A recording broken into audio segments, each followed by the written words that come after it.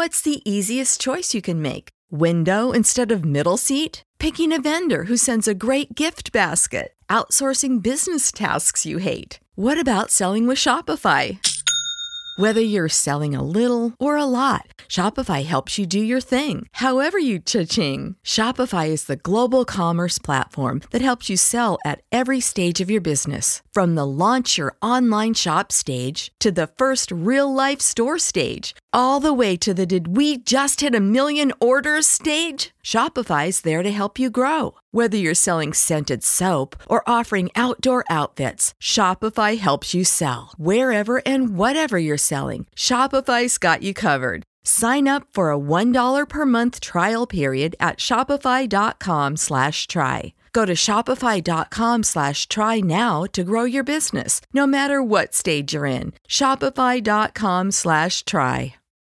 When you need mealtime inspiration, it's worth shopping Kroger, where you'll find over 30,000 mouth-watering choices that excite your inner foodie. And no matter what tasty choice you make, you'll enjoy our everyday low prices, plus extra ways to save, like digital coupons worth over $600 each week. You can also save up to $1 off per gallon at the pump with fuel points. More savings and more inspiring flavors make shopping Kroger worth it every time. Kroger, fresh for everyone. Fuel restrictions apply.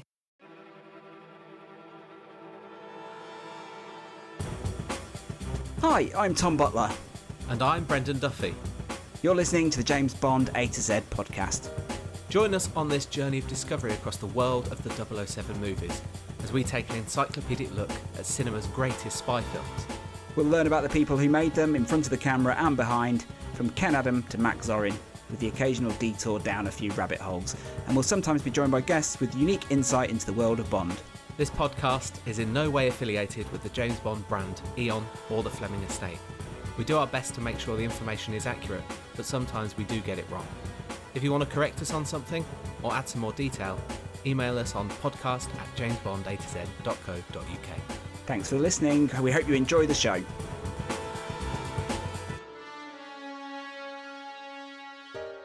Hello and welcome to the James Bond A to Z podcast, where we have reached the letter T. My name is Tom Butler, and joining me as we explore the characters and creatives of the Bond world that fall under the 20th letter of the alphabet, it's the totally tubular Mr. Brendan Duffy. Hello, what is that? Tubular? That's a good one. The letter T is going to be a huge letter for us. We've got 6 movie specials coming up after this one. The Living Daylights, The Man with the Golden Gun, The Spy Who Loved Me, The World Is Not Enough, Thunderball, Tomorrow Never Dies. I don't know why our forward thinking on that one was, I don't know what I was thinking, to be honest. But before we get to those, we're going to have a look at the people who fall under the letter T from the Bond world.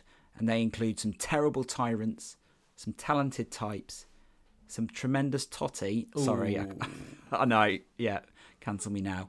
Some top-notch talent. But first, let's kick things off with a tantalising thriller.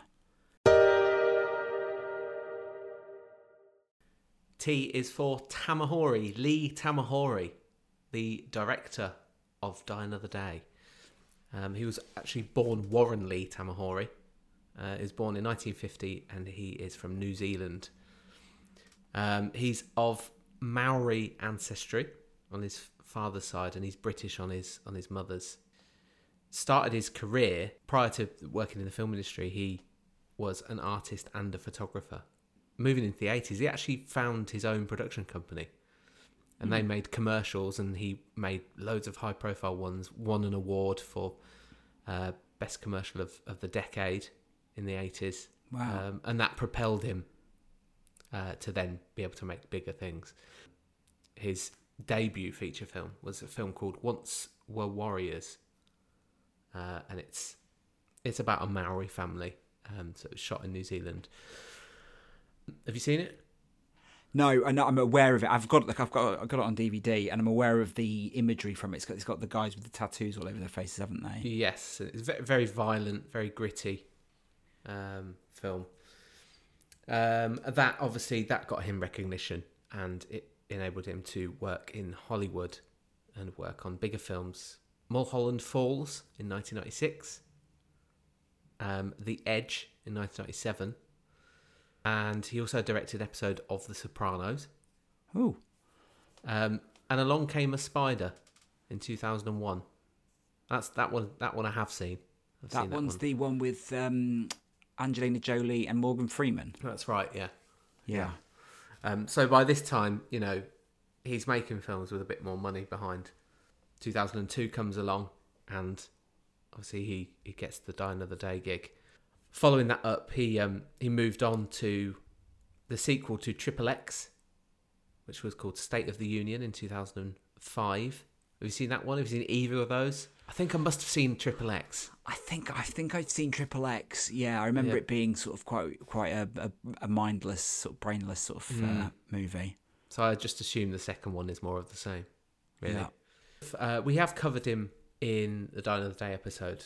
The process of making that, and things weren't all ideal on the set of Die Another Day, but he had an interesting idea which I don't think we did cover. And in an interview at the time the film was released, he said that my idea was basically there have been several Bonds, and it's just a code name. Even James Bond is not the guy's name. That's the way I've always been able to view these things, from when Connery left and Lazenby and Moore took over, and right up to Brosnan. What are your thoughts on that? Oh, I'm not into the codename theory. I think it's a load of nonsense. Me either. But he basically was using it because there were rumours at the time, Die Another Day, that we were going to get a cameo from Connery. Right. If you remember. Yes. And so he said that means either Connery either died or retired, and so on. So following that, you can possibly have two Bonds in a movie. What happened to the others? I thought if there was a scene where Bond meets one of the originals, an older 007 who got out of the service and acted as a mentor to him. I mean, I think if he'd have done that in Die Another Day, it would have potentially killed the franchise. Yes. Actually, interestingly, I've been reading about Living Daylights for a common episode, and their original idea for Living Daylights as a prequel was that Bond would join MI6 and be trained by the older 007. So there is precedent for it. Wow. And also we get a bit of that in No Time to Die, don't we? When there's two 007s, or at least the new 007 with the old 007. But no, I mean, we spoke enough about Die Another Day and the crazy thing that movie did. Don't think it needed anything as more crazy to add it in. No, well, the producers shot that down. So there you go. That's Lee Tamahori.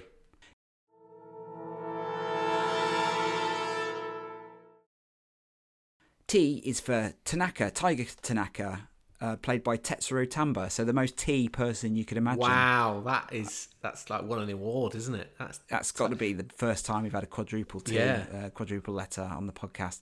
Obviously, I can't even say it. Obviously, Tiger Tanaka is the You Only Live Twice character, and he is the head of the Japanese Secret Service who helps Bond on his mission in Japan. And his headquarters, I love this, are inside his private underground train that travels around Tokyo. I think it's such a cool move for that movie.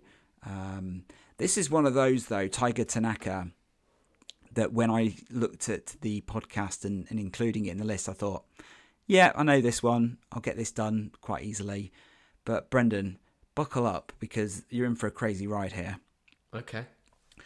So, first of all, just talking about Tiger Tanaka, he also has a ninja training school where he teaches ninjutsu to Bond, and he also helps him to become Japanese in order to marry Kissy Suzuki. And then he helps Bond to attack Blofeld's lair. The character was based on the character from the Ian Fleming book, of course. And in the film, we've got this actor, Tetsuro Tamba, but he's voiced by Robert Rietti, a voice actor who we covered very recently on the podcast, if you're interested in learning more about that. But talking about Tetsuro Tamba, here's where it gets a bit bonkers. But he was born at Shozaburo Tamba in Tokyo in 1922, and he worked as an interpreter with the Allies during World War II before becoming an actor in the 1950s. And he made more than 200 films. And he at one point in an interview, he admitted that he'd never refused a film role, and he'd also never memorised a script. And he also said he never sat through an entire film that he'd appeared in. So he was a big name in the Japanese film industry. He had been under contract to Shintoho Studios, and then went freelance, working in lots of different types of movies, period movies, gore movies. Some of the films that he worked on include The Last Days of Planet Earth, Pigs and Battleships. But it was in 1961 that Tetsuro Tamba was introduced to Western audiences in a film called Bridge to the Sun, which was directed by Etienne Perrier. And then in 1964, he appeared in a film called The Seventh Dawn, which was directed by Lewis Gilbert, who we know went on to direct Bond films. When they were looking to cast the actor to play Tiger Tanaka, the United Artists boss Bud Ornstein met with the legendary Japanese actor Toshiro Mifune to convince him to play the role, but unfortunately he was already committed to appear in the film Grand Prix, so they couldn't get the man they wanted. Toshiro Mifune would have been amazing to have a legend like that in the film, but and he would have been more fitting for the age of Tiger Tanaka, because if there is one sort of complaint about Tamba in You Only Live Twice, is that he's perhaps a little bit too young to be the head of the Secret Service in Japan. But by the by, when Lewis Gilbert was filming in Japan for You Only Live Twice, the stipulation by the local government was that they use a lot of Japanese talent. So Lewis Gilbert basically called on his friend Tetsuro Tamba to help him with translating while they were auditioning the local talent. And he was the one that suggested Akiko Wakabayashi for the film, and also Mie Hammer. But when Mifune basically turned the role down, Tamba got the role by default, really. He was the man they knew in Japan. He got the role. So, I mean, there's no real interviews with him talking about being in You Only Live Twice. I think he's a great character in that movie. I don't know about you. Oh, fantastic. Yeah. He's like the sort of the equivalent of Bond, isn't he? Yeah. And they have a nice sort of relationship that starts off a bit combative, but develops into mutual respect, doesn't it? I like that initial meeting of them. I think it's good. I think it is fantastic. Anyway, so post You Only Live Twice, this is where it goes a bit bonkers. So in the 1980s, Tetsuro Tamba became the leader of the Dai Ryan Kai, which translates as the Great Spirit World, which is a spiritual cult movement, which he made propaganda movies based upon his theories of the afterlife. And in 1989, he released a full-length film called Dai Rakai, depicting what happens to the spirits of people who die in Japan. There's a really great, interesting write-up about this movie online, which you can find by Googling it. But I'll just read an extract on it. So, according to one of Tamba's 42 books on the subject, heaven is about 1,000 kilometres directly above the earth and rotates with it. When Japanese die, they naturally go to a Japanese-esque place, Tamba assures his ethnically conscious followers. But, he adds, as though to lure the internationally spirited, because there is no concept of time or space throughout the spirit world, anyone who wants to go from the Japanese village to the American village can be there in an instant. Tamba promises nothing less than everlasting youth and beauty for the good people on earth. Visions of his heavens and hells vary with the artist, but most illustrated books show youthful, even erotic spirits rising from the deathbeds of the wrinkled elderly, usually women, the middle-aged variety of which constituted most of the audience in the theatre showing his film. So he basically wanted to... he was like this cult leader, and part of this... film that he made was talking about the construction of a spirit world land, a sort of Disneyland amusement park where people would go and see holograms of themselves floating above their bodies, and then they would go on a cable car that started in purgatory, went through heaven and hell, and then landed back at souvenir stands where they'd buy souvenirs from Tamba's cult. And apparently the books that he wrote about his cult were quite sexually graphic, but the films that he made were a bit more family friendly. But he sold his books and films in theatre cinema lobbies, along with videotapes and audio cassettes of his lectures. And so wrapping things up in this write-up about his movie, it said, despite Tamba's easy smile, the ruggedly handsome movie and TV star seems to be dead serious about life. If God ever banishes him from heaven, it will not be for good satire, but for bad parody. So, yeah. Wow. Tetsuro Tamba, yeah. And towards the end of his life, he sort of wasn't so involved with this cult. And he made a few films with Takashi Miike, including The Happiness of Katakuris and Gozu. He also had a cameo in a film called Blind Beast vs. Killer Dwarf in 2001. But sadly, he died in 2006 at the age of 84. But yeah, wasn't really expecting all of that from Tetsuro Tamba. Not at all. Crazy life. He'll be 1,000 kilometres directly above the earth right now, won't he? Exactly, in his Disneyland paradise, yeah. Selling souvenirs and erotic books.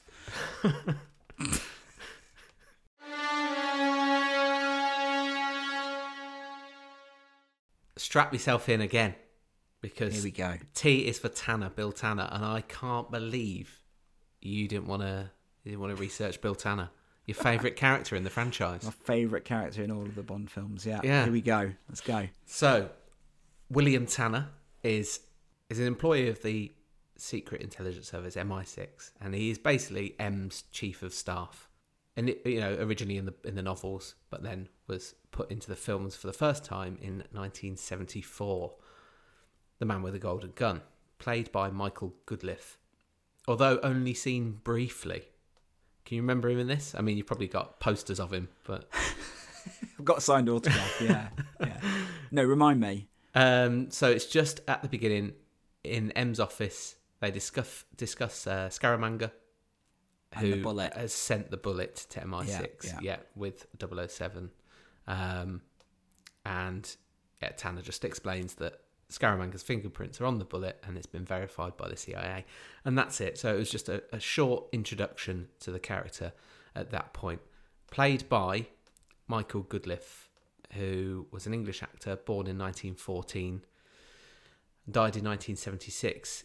And he was actually wounded in the leg and captured at the Battle of Dunkirk. Wow. And was incorrectly listed as killed in action at the time. So in his obituary was published in a newspaper. Like Bond. Yeah, exactly. But he wasn't. He hadn't deceased. He was a prisoner of war in Germany. And whilst he was there, whilst he was captive, he produced, acted in, and wrote plays and sketches to entertain fellow prisoners. And I think it was Desmond Llewellyn that did that as well, was it? Yes, you're right. Yeah. So they put on productions of Hamlet, in Eichstätt. I'm not sure if that was where Llewellyn was as well, but yeah. Once the war had finished, he did carry on with his professional acting career, and he was best known at the time for a film called A Night to Remember. He plays the designer of the Titanic. Yes, I was going to say I recognise that film. And then he went on to be, do a number of films, but he was in a lot of prisoner of war films as well. And again, this is something like you've lived it for real. Why would you want to live it again act it again? But sadly, he suffered from depression and he had a breakdown in 1976. So only a couple of years after shooting his scene in The Man with the Golden Gun. And he was actually rehearsing for a revival of Equus at the time. But he leapt from a hospital he was at, leapt from hospital fire escape. Sadly, committed suicide whilst he was a patient at the hospital. Yeah. So moving on to the next incarnation of Tanner, we have... Do you know what film it is off the top of your head? Oh, For Your Eyes Only. Yes, of course you know. Pretending you don't. Played by James Villiers. So in this one, Tanner gives Bond his assignment with Sir Frederick Grey, and they send him to go and find Hector Gonzalez. We also see Tanner at the end of the film when Margaret Thatcher is talking to the parrot. So obviously this one, which we covered in the For Your Eyes Only episode, January 1981, 4 months into the filming, Bernard Lee died, and so he couldn't play M. So out of respect, they didn't hire a new actor at that time and just rewrote the script and dished out the lines to Tanner or Frederick Gray, which meant that Bill Tanner had a bigger part than initially thought when the script was originally written. So James Villiers, he was an English actor, born 1933 and died in 1998. He made his film debut in 1958 and was in a lot of films, British films. The Damned, The Nanny, Scarlet Pimpernel in 1982, Mountains on the Moon. But he specialised in portraying villains. That was his thing. Nominative determinism. That's right.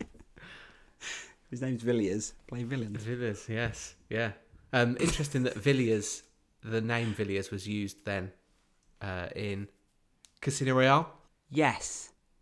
For M's chief of staff. Yes, that's yeah. right. I wonder if that's a coincidence or on purpose. Well, I could be completely wrong, but I think there's a connection to the books as well, in that Villiers is the name of the superchargers in Bond's car. Right. Okay. That's a bit of a deep cut, but I don't know if the two things are linked. But so back to Tanner. Moving forward with Tanner, he returned. What film did he return in? Pretend you don't know. Tomorrow Never Dies. No, GoldenEye. GoldenEye. Yes. GoldenEye. Played by Michael Kitchen this time. So yes. in GoldenEye, we only see him briefly when the GoldenEye weapons are set off in Severnaya. The evil queen of numbers, isn't it? Yes, he gets told off because he calls her the evil queen of numbers and she's right behind him. Oh, so awkward. Tanner. Yeah. Then in The World Is Not Enough, he comes back and he's at the castle in Scotland at an MI6 debriefing. They get the hologram of Reynard, yeah. So he was meant to come back for Tomorrow Never Dies, but he was unable to do it. So they created the character of Charles Robinson, played by Colin Salmon. Yeah. So, we've covered recently. Yeah. Also, Michael Kitchen was the first actor to portray Tanner in more than once in film. So Michael Kitchen, born in 1948, English actor, best known for Detective Chief Superintendent Christopher Foyle. Foyle's War. In Foyle's War, which ran for 13 years. Yeah, he's been in, you name a British TV show, he's guest starred in it. You know, your classics, Inspector Morse, Touch of Frost, Pie in the Sky, Minder. He's a recognisable British face, isn't he, I would say. Yes, definitely. Moving forward and to the incumbent. In 2008, Tanner made an appearance in the Daniel Craig set of films, played by Rory Kinnear. So in Quantum of Solace, he is seen giving information about Craig Mitchell to Bond and M, and then he tells M about Bond's actions whilst he's tracking down Edmund Slate. Tanner's actually the one that goes to Bolivia to help M stop Bond until she decides to trust him. Then in Skyfall, this is where he starts to get a bit more of a bigger role from this point on. He is tracking Bond's movements in Turkey, and he informs M that he's at the Grand Bazaar chasing Patrice, and he's seen he's a regular in the M scenes throughout this film. Yeah. Then Inspector, he escorts Bond to Q's lab on the boat on the River Thames. On the boat, yes. yeah. And then he obviously plays a big part in bringing the Nine Eyes program down. And then most recently, No Time to Die. The Scooby-Doo gang. He's a member of them.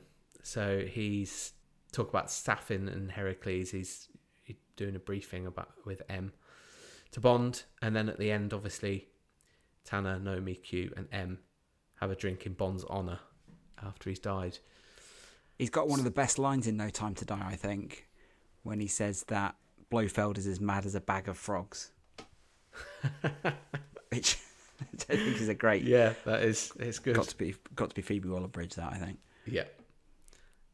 So Rory Kinnear, born 1978, English actor, and his dad was Roy Kinnear, who played Henry Salt in Willy Wonka and the Chocolate Factory in 1971. Great actor. Yeah, fantastic actor who sadly died shooting a film on A Fell Off a Horse. Is it a Musketeers movie? Yeah. So Rory Kinnear, it's confusing, isn't it? Because their names are very similar. Rory Kinnear, he's quite interlinked into the Bond universe now. He's read 2 audiobooks. He did Live and Let Die in 2012, and more recently With a Mind to Kill, the Anthony Horowitz Bond novel. He's a pretty prolific actor. Again, very recognisable. Been in a lot of things. Been in Penny Dreadful, which of course was written by John Logan, produced by Sam Mendes, starred Eva Green, Timothy Dalton, Helen McCrory. So, a lot of Bond alumni in that one. Did you ever watch that? No, I didn't. No. He played like Frankenstein's monster. Okay. Yes. It's very good, actually. I enjoyed the first series of it. I didn't watch any more of it beyond that, but I enjoyed the first series. It was a bit like a League of Extraordinary Gentlemen type mashup thing. Okay, well, don't mention that because that ended Connery's career. So yeah. I was watching an episode of Thick of It the other day, and he pops up in one of those. Oh. So it is one of those where you can just see him popping up. He did that. I was a supporting artist in one of what's that political TV show with is it Emma Thompson that's in it? Oh, I don't know that one. Yeah, it's like it's set in the future where you've got corrupt government. It doesn't sound like the future, does it? But where you've got a corrupt government who who are really like authoritarian. But anyway, I've been in a scene with him. That's Have you really? Wow. Isn't it? I was blurry. I was blurry. He was in focus, but hey. But he said about playing the role in an interview to Looper. He said, "I didn't even know film to film through Daniel's time whether or not I'd be back. I can see both things potentially being appealing." So they asked him about whether he'd be back post Daniel Craig, and he said, "With a new Bond, they can try and create an entirely new world around him, or like with Judi Dench, from Pierce to Daniel, they can try and create a sense of continuity. I can totally see the options ahead of them, and they just don't know which way they'll go." So, he seems to lean towards them not bringing him back. What do you think? I'd like to see them come back, but I also concede the reasoning why they wouldn't. If they wanted to do another fresh start, then let's do it again. It would be a shame, though, because I think Rory Kinnear is a great sort of cornerstone of that MI6 team. I saw him he was part of the 60 Years of Bond panel at the BFI, and he was a really charming presence on that panel. He's not a James Bond fan in the slightest. He knows nothing about the character or the history of the character, but he had a really strong rapport with Daniel Craig, I think, and that sort of really helped. But he was very, very self-effacing, very charming. I think he'd be a great brand ambassador if they were to bring him back. Yeah, like a Desmond Llewellyn sort of role. Yeah. Make him M next time. He could be promoted. I think he's got the gravitas for it. Yeah, definitely. That's a shout. Watch this space.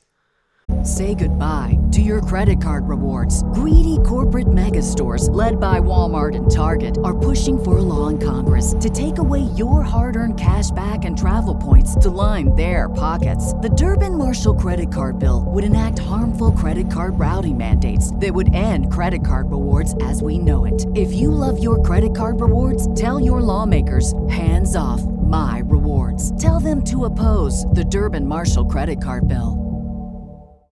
When you need mealtime inspiration, it's worth shopping Kroger, where you'll find over 30,000 mouth-watering choices that excite your inner foodie. And no matter what tasty choice you make, you'll enjoy our everyday low prices, plus extra ways to save, like digital coupons worth over $600 each week. You can also save up to $1 off per gallon at the pump with fuel points. More savings and more inspiring flavors make shopping Kroger worth it every time. Kroger, fresh for everyone. Fuel restrictions apply. Save big on your Memorial Day barbecue, all in the Kroger app. Get 3-pound rolls of juicy 80% lean ground beef for $3.49 a pound with a digital coupon. Then get select varieties of flavorful Powerade, Body Armor Super Drink, or Arizona tea for 77 cents each, all with your card. Shop these deals at your local Kroger today, or tap the screen now to download the Kroger app to save big today. Kroger, fresh for everyone. Prices and product availability subject to change. Restrictions apply. See site for details.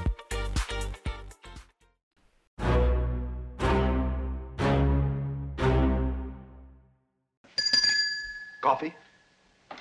Medium sweet. 2 medium sweet. Thanks for listening. We hope you're enjoying the James Bond A to Z podcast. Remember, if you want to support the show, we have a coffee page at ko-fi.com/James Bond A to Z, where you can buy us a coffee for just £3 or for £3 a month. Thanks for listening. Back to the show. Is that all it does?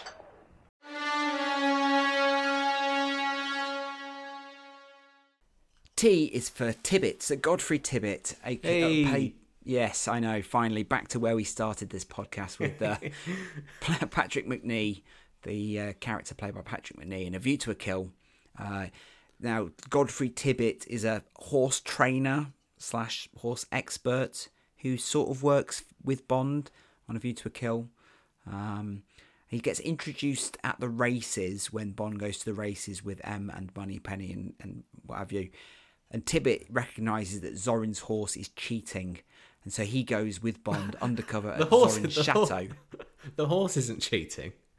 Well, look at you throwing shade at the horse. Okay.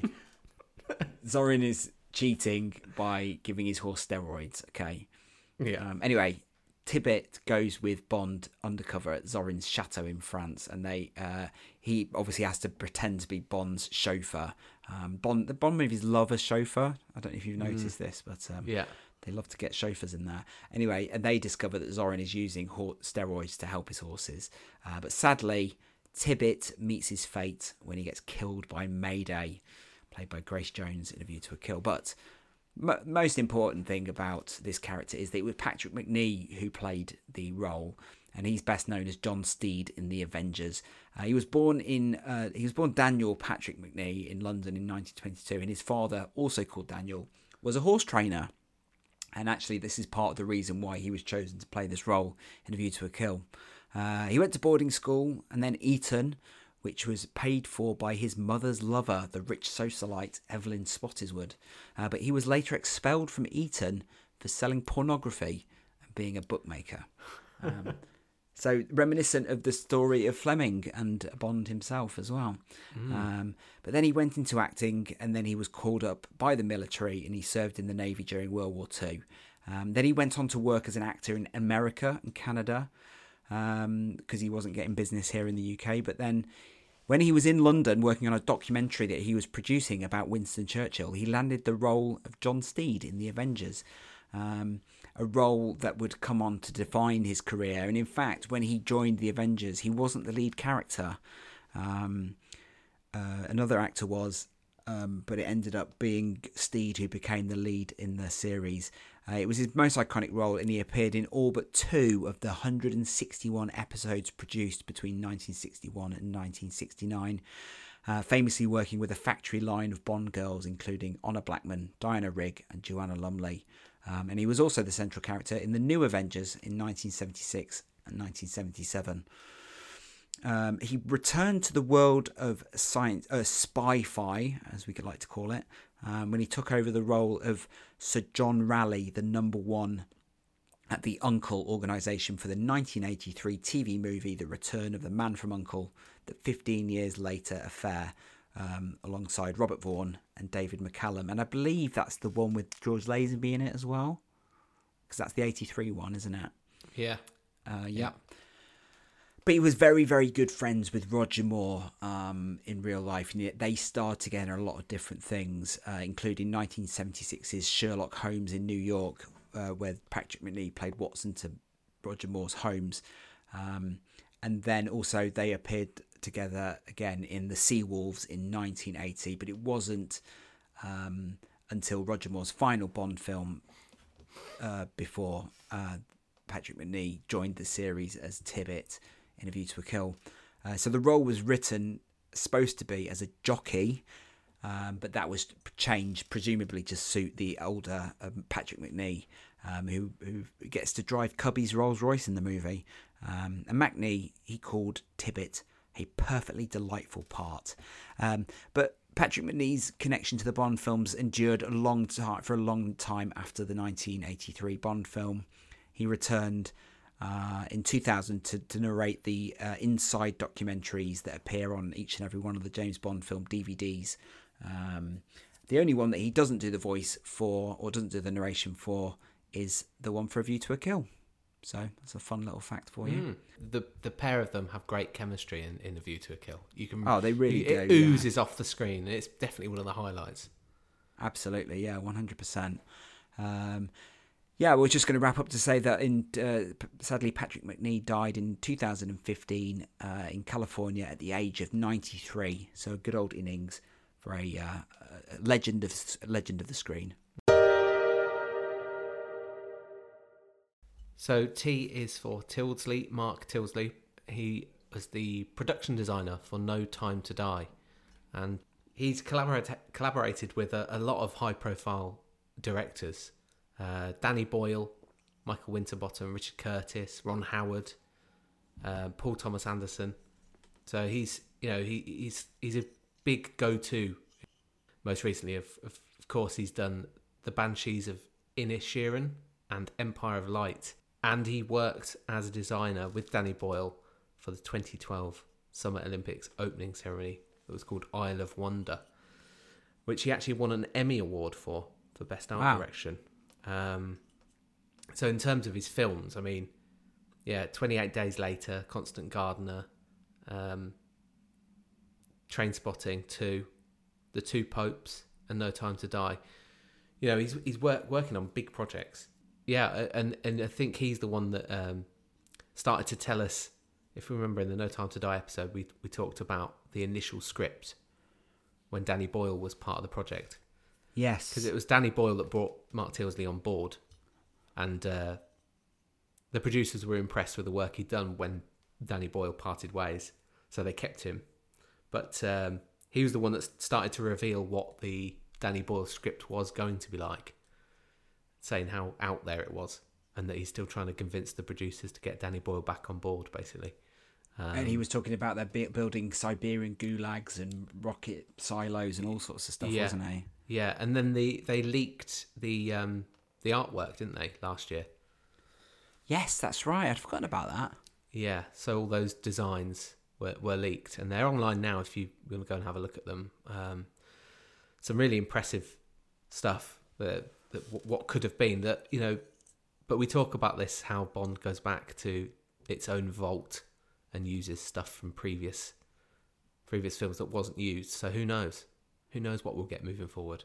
But you can see in terms of No Time to Die, he's definitely used the history of Bond, Ken Adam, as an influence, hasn't he? Oh, 100%. Yeah, we look at Safin's Lair on the Poison Island and all that sort of stuff. I think Mark Tildesley is a serious talent.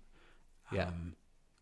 And I really, really hope that they make him a cornerstone of the future of the franchise. Make him the Ken Adam of the series. Make him the production designer du jour that they turn back to every time. Because I think he'd be a great asset to the series. I agree, yeah. And I watched an interview of him on YouTube, and I thought exactly that. I was like, he could be this generation's Ken Adam. Keep him for 15, 20 years or whatever. Yeah. But yeah, so hopefully he works on the next one. But I've recently watched The Banshees of Inisherin, and it's an excellent film. Yeah, it's next on my list. So yeah, that's highly recommended. And I saw the trailer for Empire of Light, and you can see how much fun he had with that. That's the Sam Mendes. It's the Sam Mendes, yeah. Set in a cinema. Yeah. Visually looks stunning. So and the sets look amazing. So yeah. Yeah.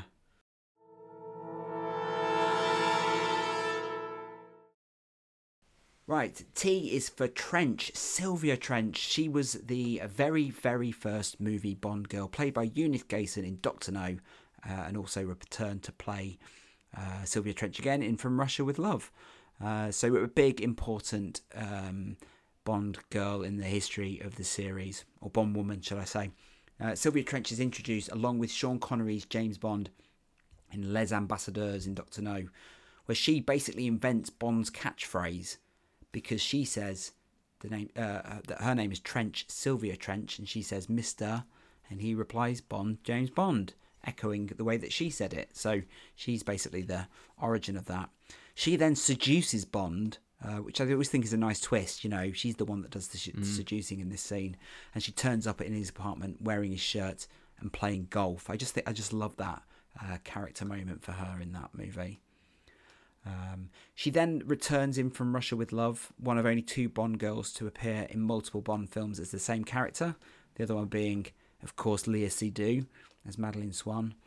And she appears with Bond on a riverside date. Again, another great little character moment for her, I think. Bond is called back into action, unfortunately cutting their date short. And there was talk of her returning to play the role in Goldfinger, but Guy Hamilton, the director of that film, decided against it. And I think that's the right thing to do. I think to make her a running joke in the movies would have been a bit of a disservice to her character. Yeah. But it was a role that she wasn't intended to play originally, but I'll come to that in a second. I'll just talk a little bit about her history. But Eunice and her twin sister Patricia were born in Croydon in March 1928. Family moved to Surrey, then Glasgow, then Edinburgh, and this is where Eunice enrolled in the Edinburgh Academy. And she was a gifted singer. She trained as an opera singer, and in 1946, aged 18, made her professional debut in a role in Ladies Without at the Garrick in London. And she enjoyed a really successful career on stage, and then later in television, and broke into the movies in 1948 in a film called My Brother Jonathan. But her big breakthrough came in 1958's Hammer horror film The Revenge of Frankenstein, which she played the female lead. And that movie was a sequel to The Curse of Frankenstein, which was Hammer's adaptation of the Mary Shelley book. So her connection to Bond begins when she starred in Terence Young's 1956 Warwick film Zarak, that was produced by Cubby Broccoli. And she knew Sean Connery personally because they were neighbours at the time. So when she was cast in Dr. No, she was having some success on stage playing the Baroness in the original London production of The Sound of Music in 1962, which ran for 2,000 performances. So she's one of the longest running cast members of that musical. And in fact, her theatre commitments meant that she could only sign up for a small part in the Bond film. And this is where the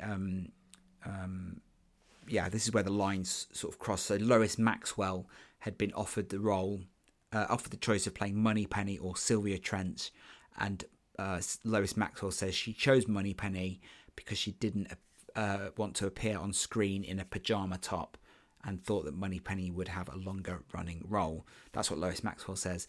But Eunice Gayson, in a separate interview, she said that she had landed the role of Moneypenny, but it was her theatre commitments, which meant she had to turn it down in favour of playing Sylvia Trench. So I'm not sure which side of those stories is the true story, but they definitely swapped roles at some point. Famously, Eunice Gayson did an interview where she said that Terence Young had asked her to help Sean Connery to relax on set while they were shooting the casino scene. She said, Sean had been told to be on the wagon, and I knew that because he refused to drink the night, before. So we went for lunch, and I said, "Oh, I'm dying for a drink. Do you want one?" He said, "No, I can't." And I said, "Go on, just have one." I pretended to drink mine, but he more or less downed his in one. Then, to my horror, he ordered another one. Not having had a drink for so long, it really affected him, but in a nice sort of way. All his nerves seemed to go out of the window. We went back on set and he said the name Bond, James Bond, in a beautiful way. And that was it. She helped to make that moment history. Sadly, Eunice Gayson, you don't hear her voice in Dr. No because she's dubbed by Nikki van der Zyl. I'm not really sure why, but you can hear her voice in the original trailer for Dr. No. I was to leave for Jamaica in 2 hours. License to kill. Now you maybe miss it. You don't miss a thing. I decided to accept your invitation, I have to leave immediately. just as things were getting interesting again. So after Bond, she appeared with Roger Moore in The Saint, and then also she appeared in The Avengers. But her last screen role came in 1972 in something called The Adventurer, but she did continue to be an in-demand stage actor after that. Her final run in the West End came playing the grandmother in Stephen Sondheim's Into the Woods in 1990 to 1991, and then she did a pantomime, The Wonderful Wizard of Oz, in 1992. Her daughter, Kate, cameos in GoldenEye in the casino scene. So that's a nice little return to the series for Eunice Gayson, who sadly died in 2018, aged 90.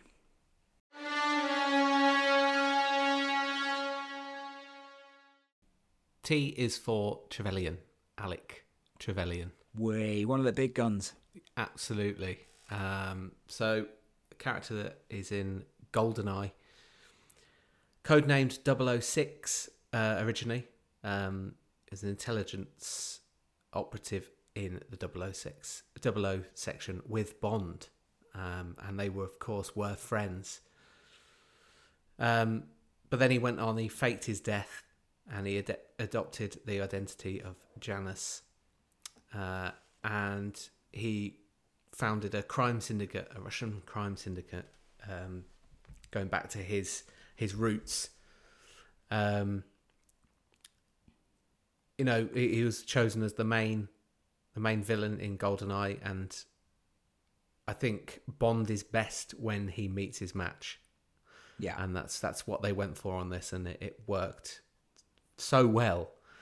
Created a great character. Of course, Sean Bean, he was auditioned to play the role of Bond, and that's why he got this role, because he was so good in his audition. They were really impressed, so they found a way to bring him on board into the franchise.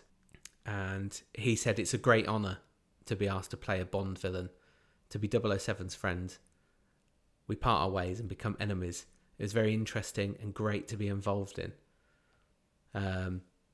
So Sean Bean was also asked about, the longevity of the Bond franchise, and he said it's amazing how they've managed to change along with the times, and they keep it vibrant.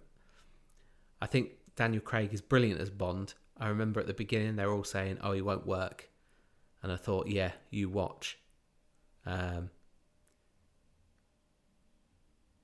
Sean Bean, if anyone's going to know, it's the sort of actor Sean Bean is.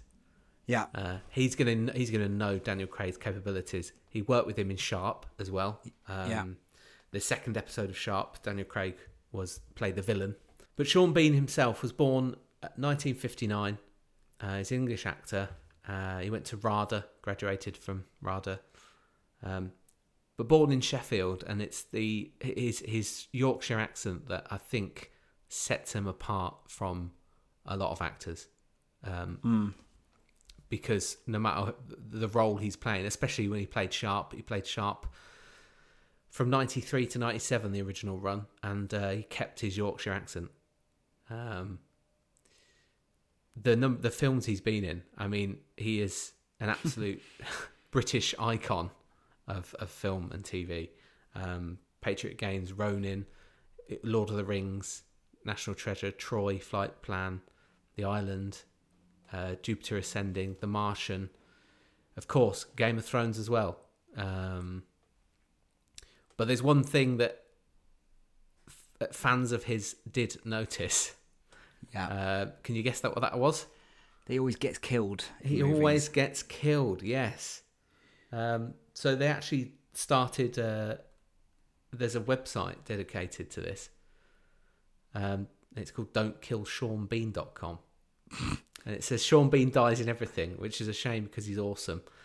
This blog is dedicated to ending the untimely deaths of Sean characters in TV and film. Help us save Sean Bean. And he was asked about this in an interview, actually, and he said that he's now looking at roles where it doesn't end in his demise, which is quite interesting. Maybe he's fed up of dying as well. But yeah, that Sean Bean, I feel like we could do an episode on Sean Bean just alone. I think you could do a whole podcast series on Sean Bean, to be honest. Have you seen the TV series Time? No. Which is absolutely fantastic. I saw it's him and Stephen Graham in prison. Stephen Graham is the prison guard, and Sean Bean is a man who ends up in prison after accidentally killing someone in a car when he's drunk. Right. And I think because I've only seen Sean Bean appearing in sort of minor movie roles, I sort of forgot what an amazing actor he is. And he is fantastic in that. If I can recommend one thing to watch Sean Bean in, like modern Sean Bean, it's that Time. And I also saw him in another film recently as well called Possessor. Did you see that one, the Brandon Cronenberg one? No, he's only in it for a very short period of time, and I think he gets killed in that quite brutally. But he was great in that as well. He's just he's great. He's really good. Yeah, I've seen him in an episode of something where he plays a guy who dresses as a woman. Have you seen that? But I can't remember what it was. Yeah, that rings a bell. That does ring a bell. But he was absolutely fantastic in that as well. Yeah. No, he's great, and I love him as Alec Trevelyan. You know, as everyone knows, we love GoldenEye, and I think he's great. I do sometimes wish they hadn't given him this posh English accent in it, but because it's one of those roles that stands out as the one where he's not doing his Yorkshire accent. Yeah. But he's like an actor who I'd put him on like the same level as almost like Gary Oldman. Yeah, like he's someone that's sort of he appears in a lot of stuff, but he's always really good.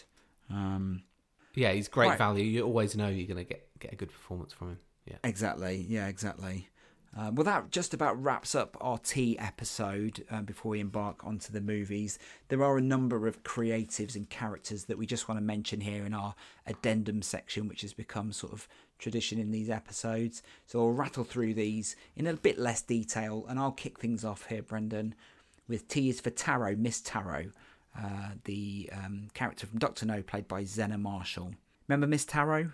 Yes. Yeah. The one in the hotel room. Yeah, the one who seduces Bond and then basically sets him up to be killed. Yeah. But in fact, he turns the table on both of them.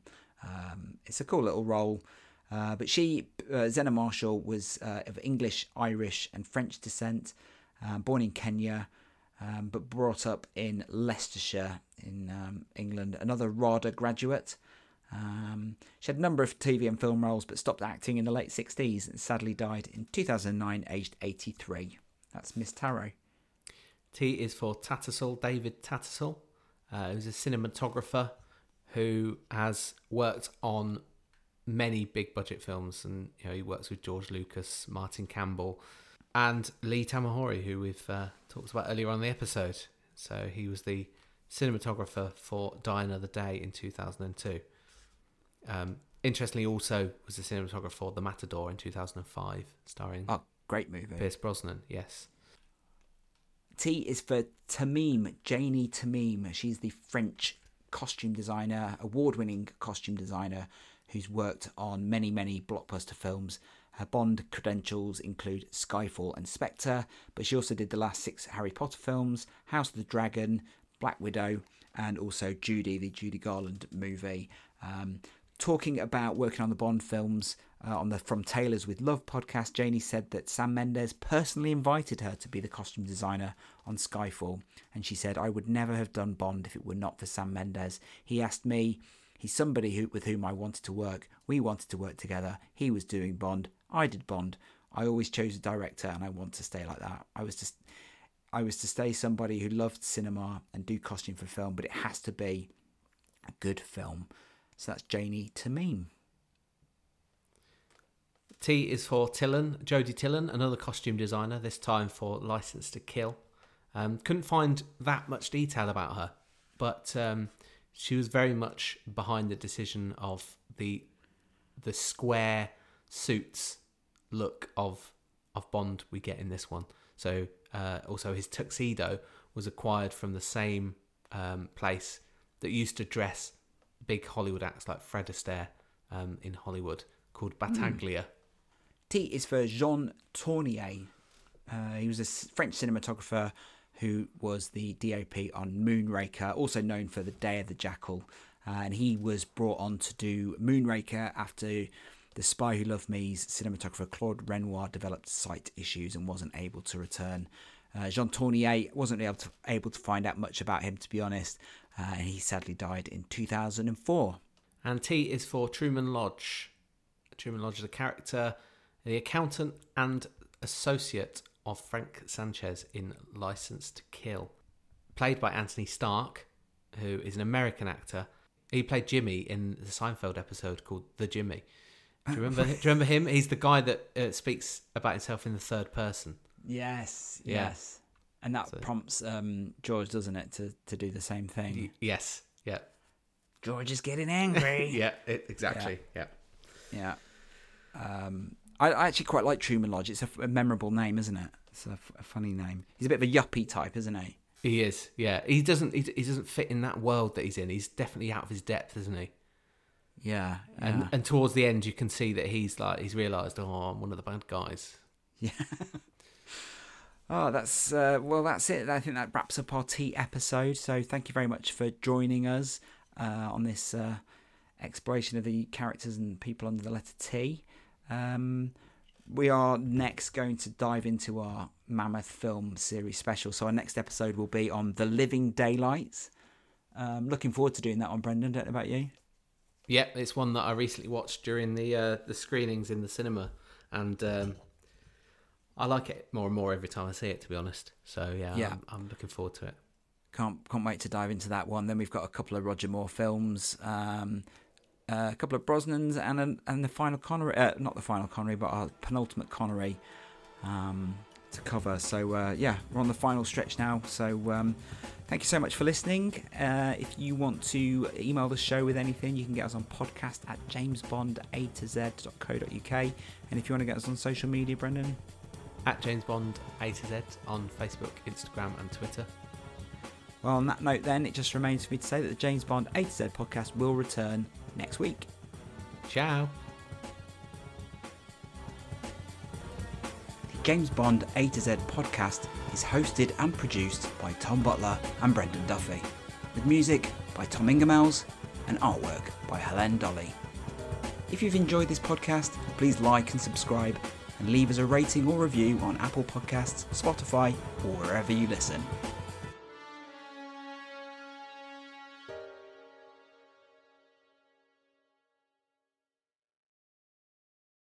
Seems your hunch was right, 007. It's too bad the evil Queen of Numbers wouldn't let you play it.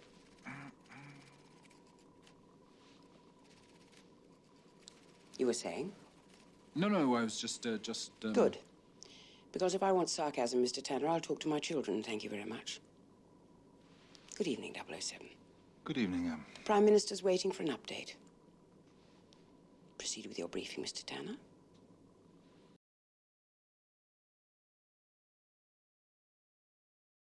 George is getting upset! When you need mealtime inspiration, it's worth shopping Kroger, where you'll find over 30,000 mouth-watering choices that excite your inner foodie. And no matter what tasty choice you make, you'll enjoy our everyday low prices, plus extra ways to save, like digital coupons worth over $600 each week. You can also save up to $1 off per gallon at the pump with fuel points. More savings and more inspiring flavors make shopping Kroger worth it every time. Kroger, fresh for everyone. Fuel restrictions apply. Save big on your Memorial Day barbecue, all in the Kroger app. Get 3-pound rolls of juicy 80% lean ground beef for $3.49 a pound with a digital coupon. Then get select varieties of flavorful Powerade, Body Armor Super Drink, or Arizona tea for 77 cents each, all with your card. Shop these deals at your local Kroger today, or tap the screen now to download the Kroger app to save big today. Kroger, fresh for everyone. Prices and product availability subject to change. Restrictions apply. See site for details.